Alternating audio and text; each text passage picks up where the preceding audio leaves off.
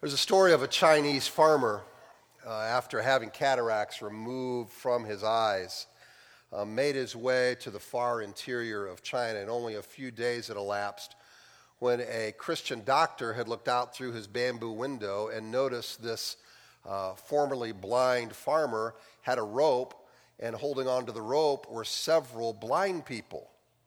And he realized what was taking place is that these blind people were following this formerly blind farmer to the doctor because they too wanted to be healed. They had heard how this man was blind, had his eyes healed. They wanted to go to the same doctor.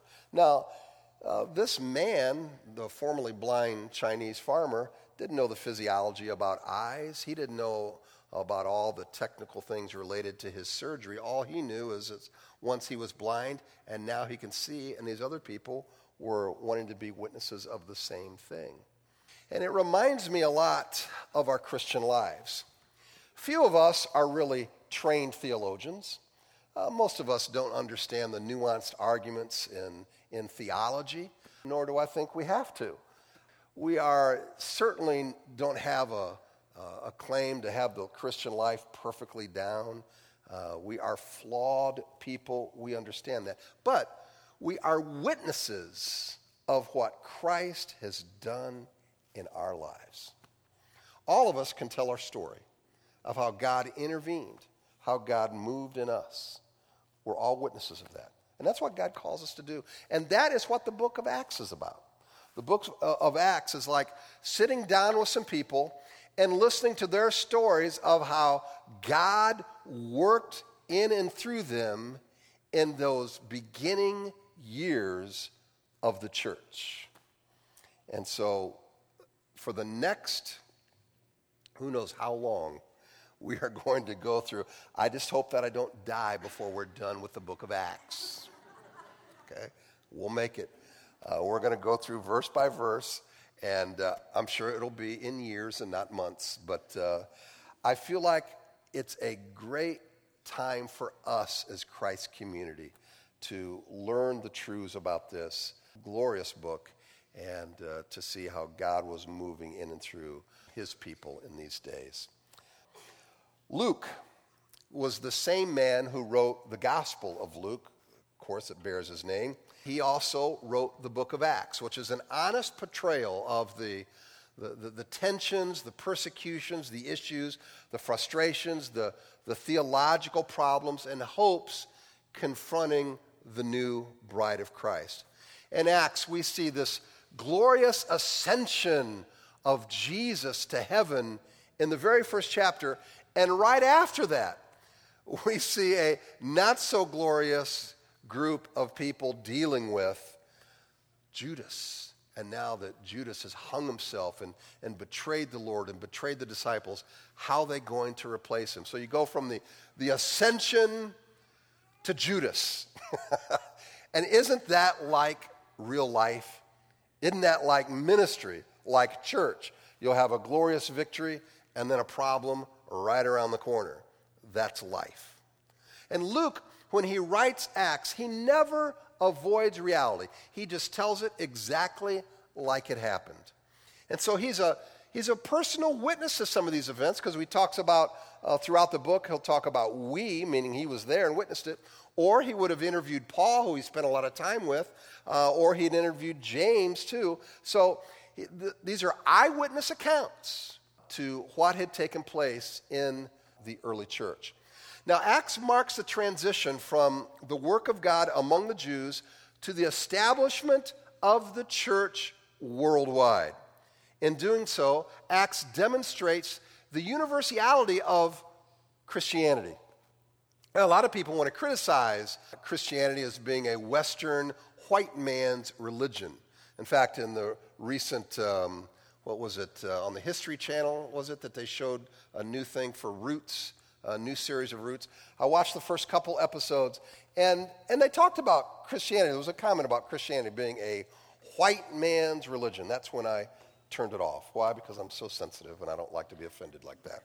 So I didn't watch any more of it. In a very real sense, this is a story, Acts is, of going from Jerusalem to the uttermost part of the earth by the time you get to Acts 28.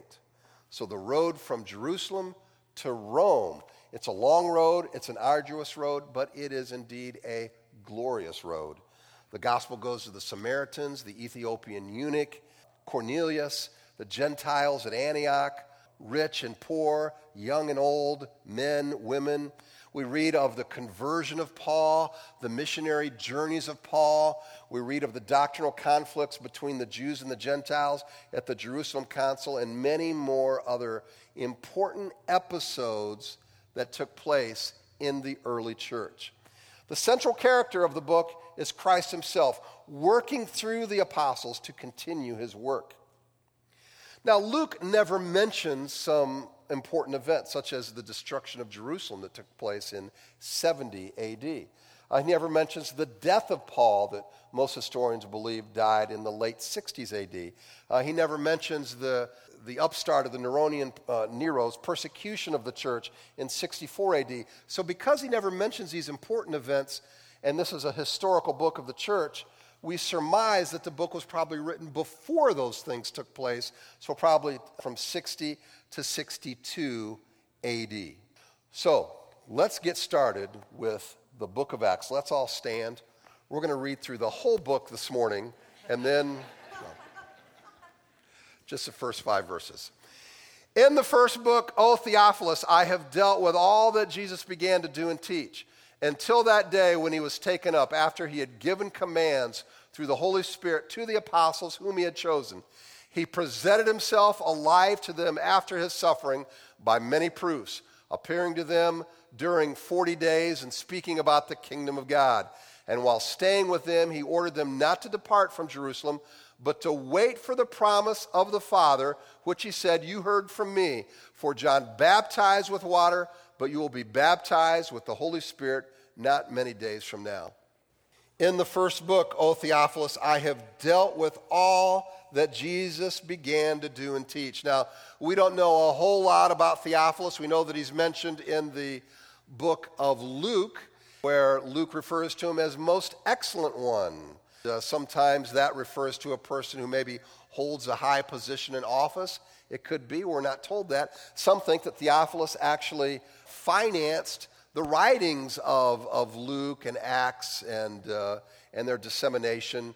We don't know that either. It's just conjecture. What we do know that he was probably an ally to the gospel, with the gospel, along with Luke. Now, in the first couple verses, Luke is reaching back into his gospel account and drawing a line directly to the book of Acts. He says he has accounted for what Jesus began to do and teach. That's the Gospels. That phrase, what Jesus began to do, isn't that an interesting way to say it? That's as if saying, yeah, Jesus began it in the Gospels, but you know what? He's not finished. He's still got work to do. He still wants to work in and through you now. It's not a dead Jesus. It's one who is alive and is still working. We're going to talk about the work that he began to do then, but he's going to continue to do here in the book of Acts. So we must welcome Jesus to continue to do his work in and through us. And I think we do ourselves a disservice if we see the book of Acts, and I know some who maybe grew up in certain theological constructs, see it as almost like a blip on the screen, not something that we ought to necessarily emulate. And I think that would be a mistake. That we ought to expect God's supernatural activity and his power being manifested among us. Now, I'm not one to dictate how God needs to do that other than through transform lives and other ways that he wants to do it externally. We'll just let him be God and do what he wants to do. But I think we can expect his supernatural activity. Until the day when he was taken up, after he had given commands through the Holy Spirit to the apostles whom he has chosen. Luke adds that the recorded events up to the ascension of Christ, or when he was taken up. And he bridges the Gospel of Luke with these events in the book of Acts by referring to the commands of Christ. In other words, there were commands that Christ gave in between that time. And he said he gave them to the apostles. Now, the apostles are ones that were sent out as special emissaries for Christ. But what are the commands? Well, let's look at Luke 24, 44 through 49. It says this: Then he said to them, "These are my words that I have spoken to you while I was with you, that everything written about me in the law of Moses and the prophets and the Psalms must be fulfilled."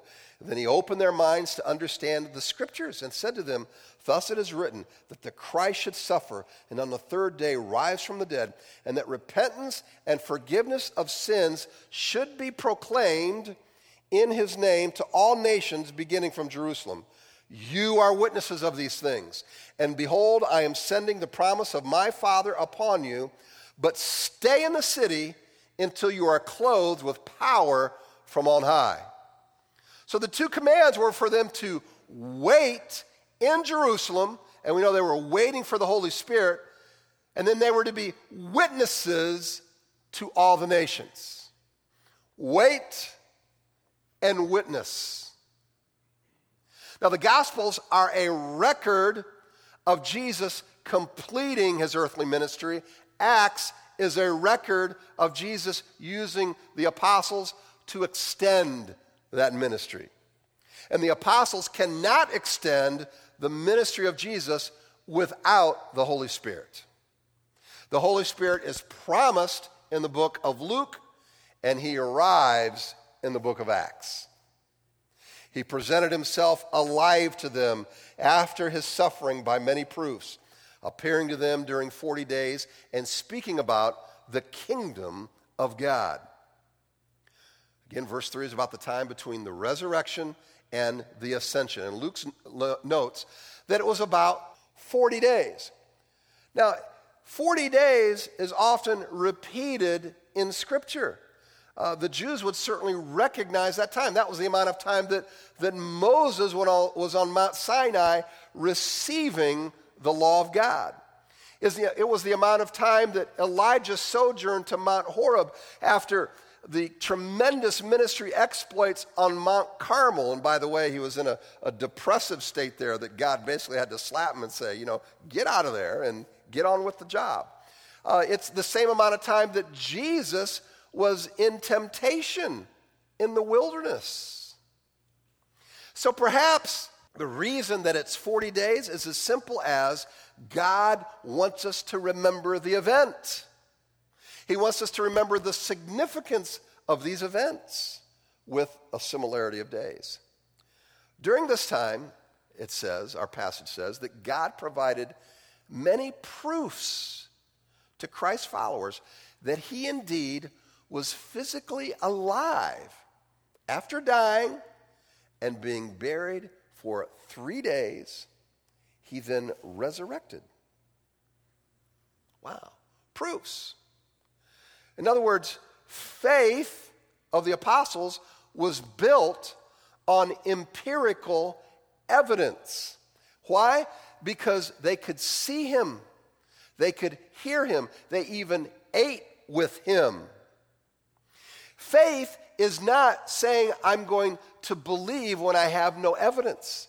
When I ask the students I often teach on campus here in Springfield about what do you think faith is, they will often say, it's believing what I know is not true. I'd say 85% say, it's believing what I know is not true. And I just want to go, psh, really? That's what you think it is? All right. Listen, the gospel is a marriage between faith and facts. Biblical faith is not asking us to divorce ourselves from objective truth or empirical evidence. Apostles had opportunity to touch, see, hear, and even taste. They ate with the resurrected Christ. The physical, natural world God uses to bolster our faith. And he certainly did it to the apostles then. The birth, ministry, death, resurrection, ascension of Christ are solidly rooted in history and eyewitness testimony. And so we can be confident that our Christian belief is not based on speculation or myth. And the apostles became so absolutely convinced of the resurrection. Now remember, these are the same guys that deserted him at the crucifixion. They were scared to death. They had an uncertain future, at least in their heads.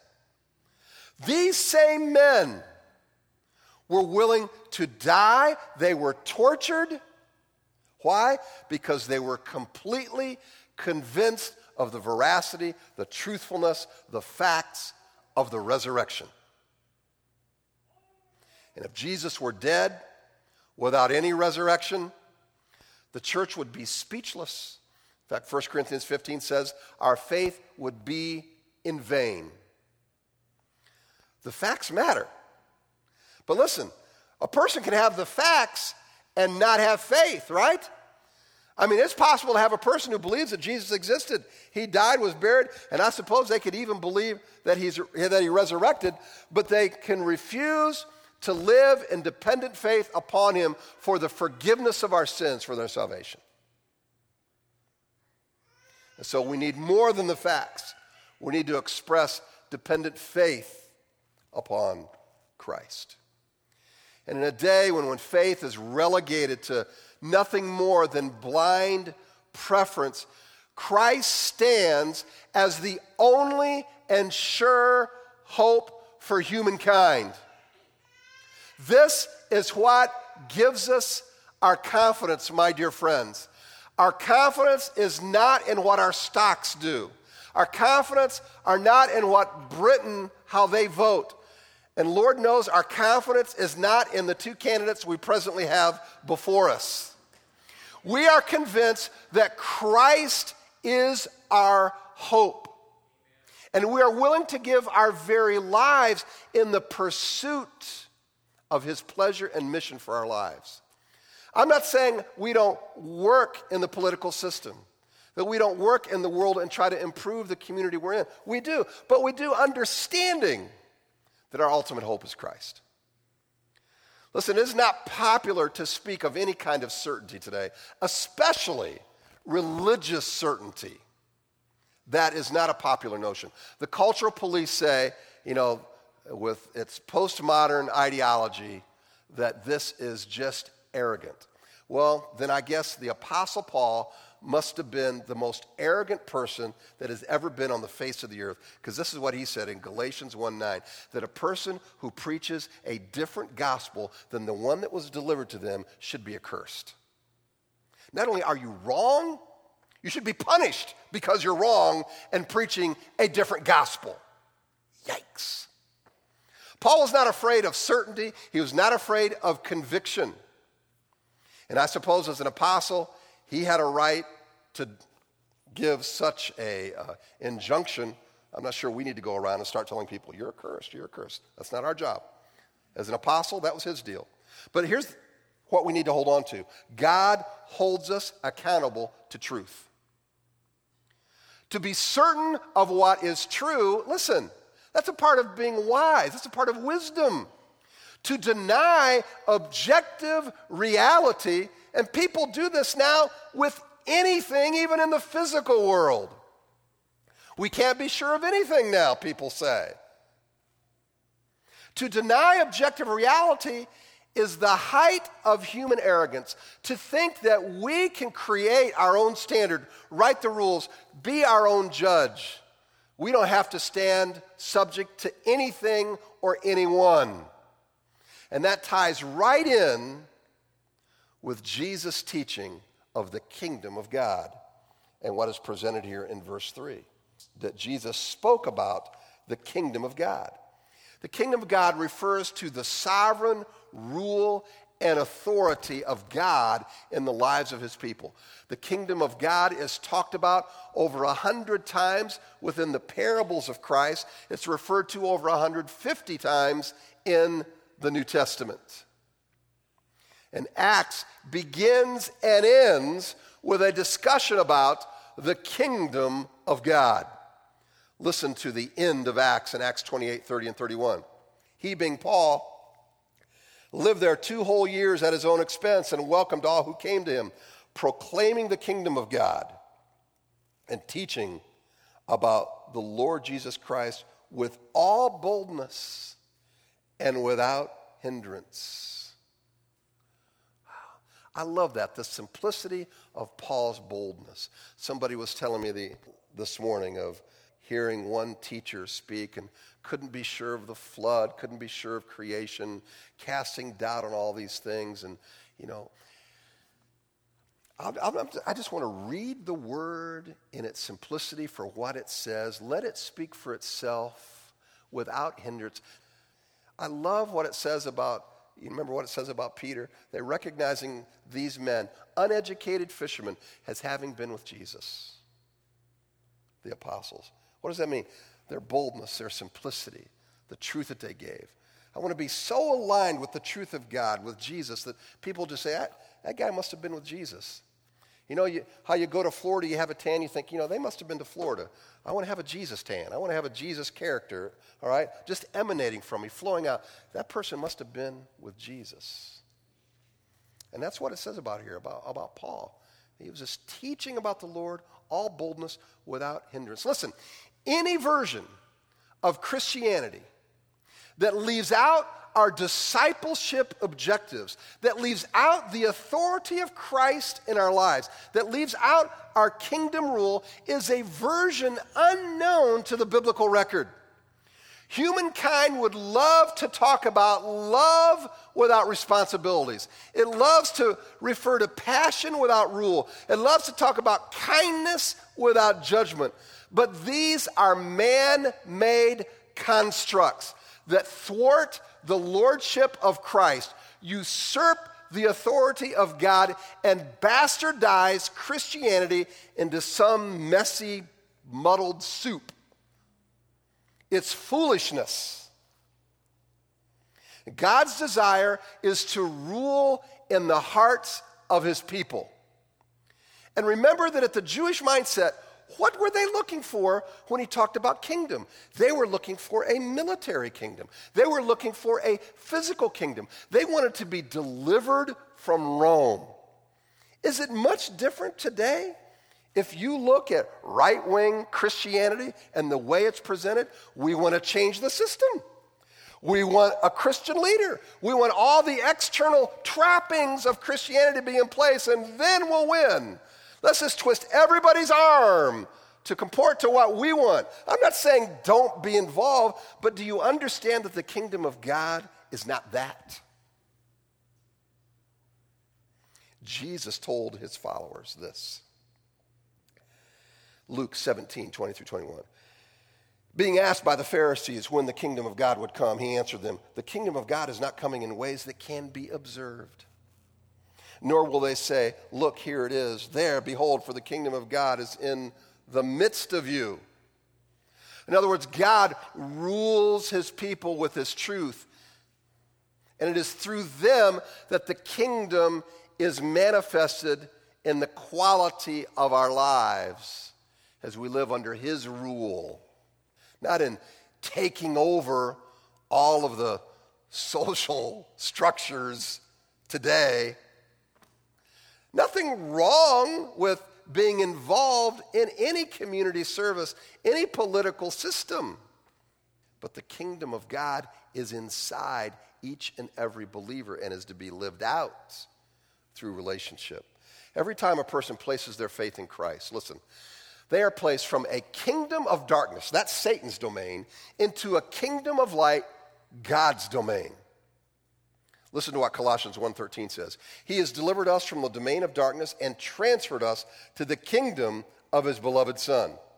Followers of Christ have a new kingdom, all right? A new king with a new agenda, new directives. God rules in his kingdom, and we serve the king. 1 Peter 2:9 says, but you are a chosen race, a royal priesthood, a holy nation, a people for his own possession, that you may proclaim the excellencies of him who called you out of darkness into his marvelous light. The natural result is that the kingdom's priorities, they become our goals. We might say it's God's strategy for our life. The goal of every church, every disciple, is to abide in Christ so that the kingdom of God is manifested in and through us. That means every decision, every penny, every relationship, every job, every vote, every minute falls under his rule. And while staying with them, he ordered them not to depart from Jerusalem, but to wait for the promise of the Father, which he said, "You heard from me." So here in verse 4, he states what is referred to in verse 2. Jesus commanded them to wait. And verse 5 tells us what they were waiting for. It was the Holy Spirit who was promised to them by God. Verse 5, "For John baptized with water, but you'll be baptized with the Holy Spirit not many days from now."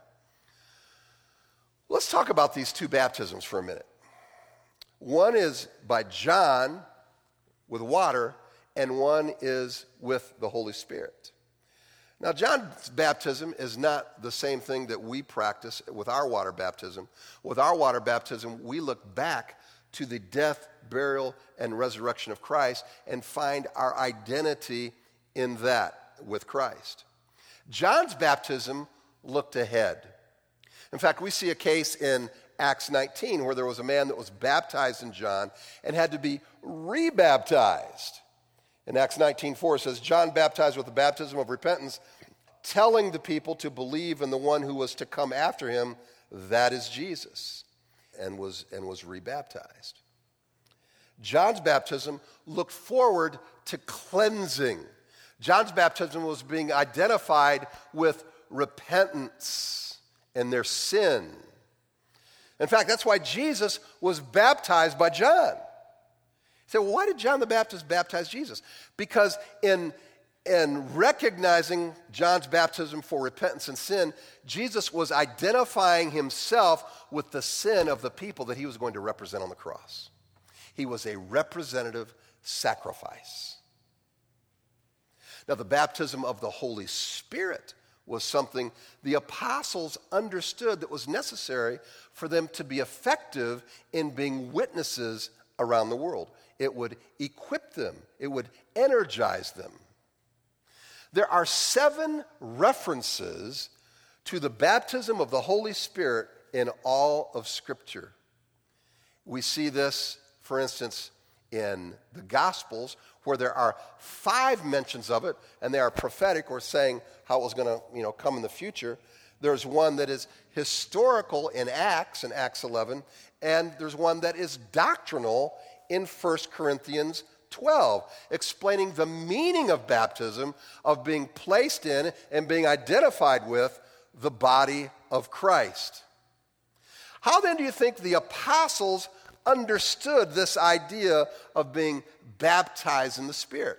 Well, it's worth noting that in Jesus' ministry, there is no reference with the Holy Spirit being upon anyone except Jesus. That's an interesting thing to note. The Spirit descended upon him at his baptism in Luke 3. He filled him when he returned from the Jordan in Luke 4, when he led him in and out of the wilderness later on in Luke 4. He rested upon him in his sermon at Nazareth, it says. And then the Spirit is introduced in Acts 1 and 2, and I would suggest that that is not incidental at the beginning of the church. The same Spirit who rested upon Jesus in his ministry would empower the apostles, and I would say us, for our ministry, and in particularly for their witness. Previously, they had experienced the Spirit, listen, they had experienced the Spirit through the very presence of Jesus. And after Pentecost, they would experience Jesus through the presence of the Spirit. They needed to know that the same Jesus who had lived and died and been raised up with them would be the source of power to live an abundant life through them. He had been promised to them, the Holy Spirit, and Jesus promised them that he would never leave, that he would never forsake them. In fact, we see the Great Commission in Matthew 28 that maybe ought to be better titled, The Great Promise of Presence. Listen to what it says in Matthew 28, 19 and 20. Go therefore and make disciples of all nations, baptizing them in the name of the Father, Son, and Holy Spirit, teaching them to observe all that I commanded you. And behold, I am with you always to the end of the age. Now, if I was an apostle, and I'm not, but if I was, and I listened to that initially, I might think, oh, okay, Jesus is going to stay here with us the whole time. He's never going to leave us. Isn't that going to be great news? And you can imagine when they were in that upper room for part of that 40 days, how they were trying to figure this out. Now, wait a minute. He's going to ascend and he's going to be with us. How's all that going to work? All right? The relationship Jesus had with his followers would look different after Pentecost. He would not only be with them now, but he was going to live in them. The power that they would receive would not be something, but someone, himself in the person of the Holy Spirit. The eternal Word, Jesus, through whom God created the universe, who dwelt among them and who they had beheld in glory, full of grace and truth, would now be working in and through them through the person of the Holy Spirit. We read in Ephesians 2:22, in him you also are being built together into a dwelling place for God by the Spirit. And in 1 Corinthians 3:16, do you now know that you are God's temple and that God's Spirit dwells in you? Every Christian, in this sense, needs to move out of Luke's gospel into the book of Acts. We must identify with Christ as our ascended Lord and allow him to work in and through us in the world. The church is not simply an organization that ushers in a new ethic. It's not just another kind of religious work. It is a divine organism, the body of Christ on earth, where the Holy Spirit dwells. And living in dependence upon these truths becomes our power, the very definition of our spiritual life. The apostles waited in the upper room for the Holy Spirit. Think about that for a second. Waiting. We're not very good at waiting, are we? We like our Christianity microwaved. Let us wait until we are certain of his presence and power. My friends, we need to heed the example of the apostles here and what God has written for us in Acts. We need to welcome God to show up in our homes, in our marriages, at our work, and yes, at our country. We are to be filled and controlled by the Spirit, to operate in the very presence of God being manifested through us. Take time and wait. How many times have we headed, just straight ahead, full bore into something, not stopping, going in the flesh because we wanted something, and only to find later, man, wish I'd have thought more about that. Wish I'd have prayed about that. Wish I'd have taken some time to wait, to enjoy God's presence. Let us not run off in the day unprepared. Don't carry on with life operating just in the flesh. How many of you as a parent need the power of the Spirit? Yeah, I get that. We raised 4 of them, 3 and under. The only way we can fulfill Christ's command and be an effective witness is to be under the control of the Holy Spirit who energizes us. Isaiah 40:31 says, those who wait for the Lord shall renew their strength.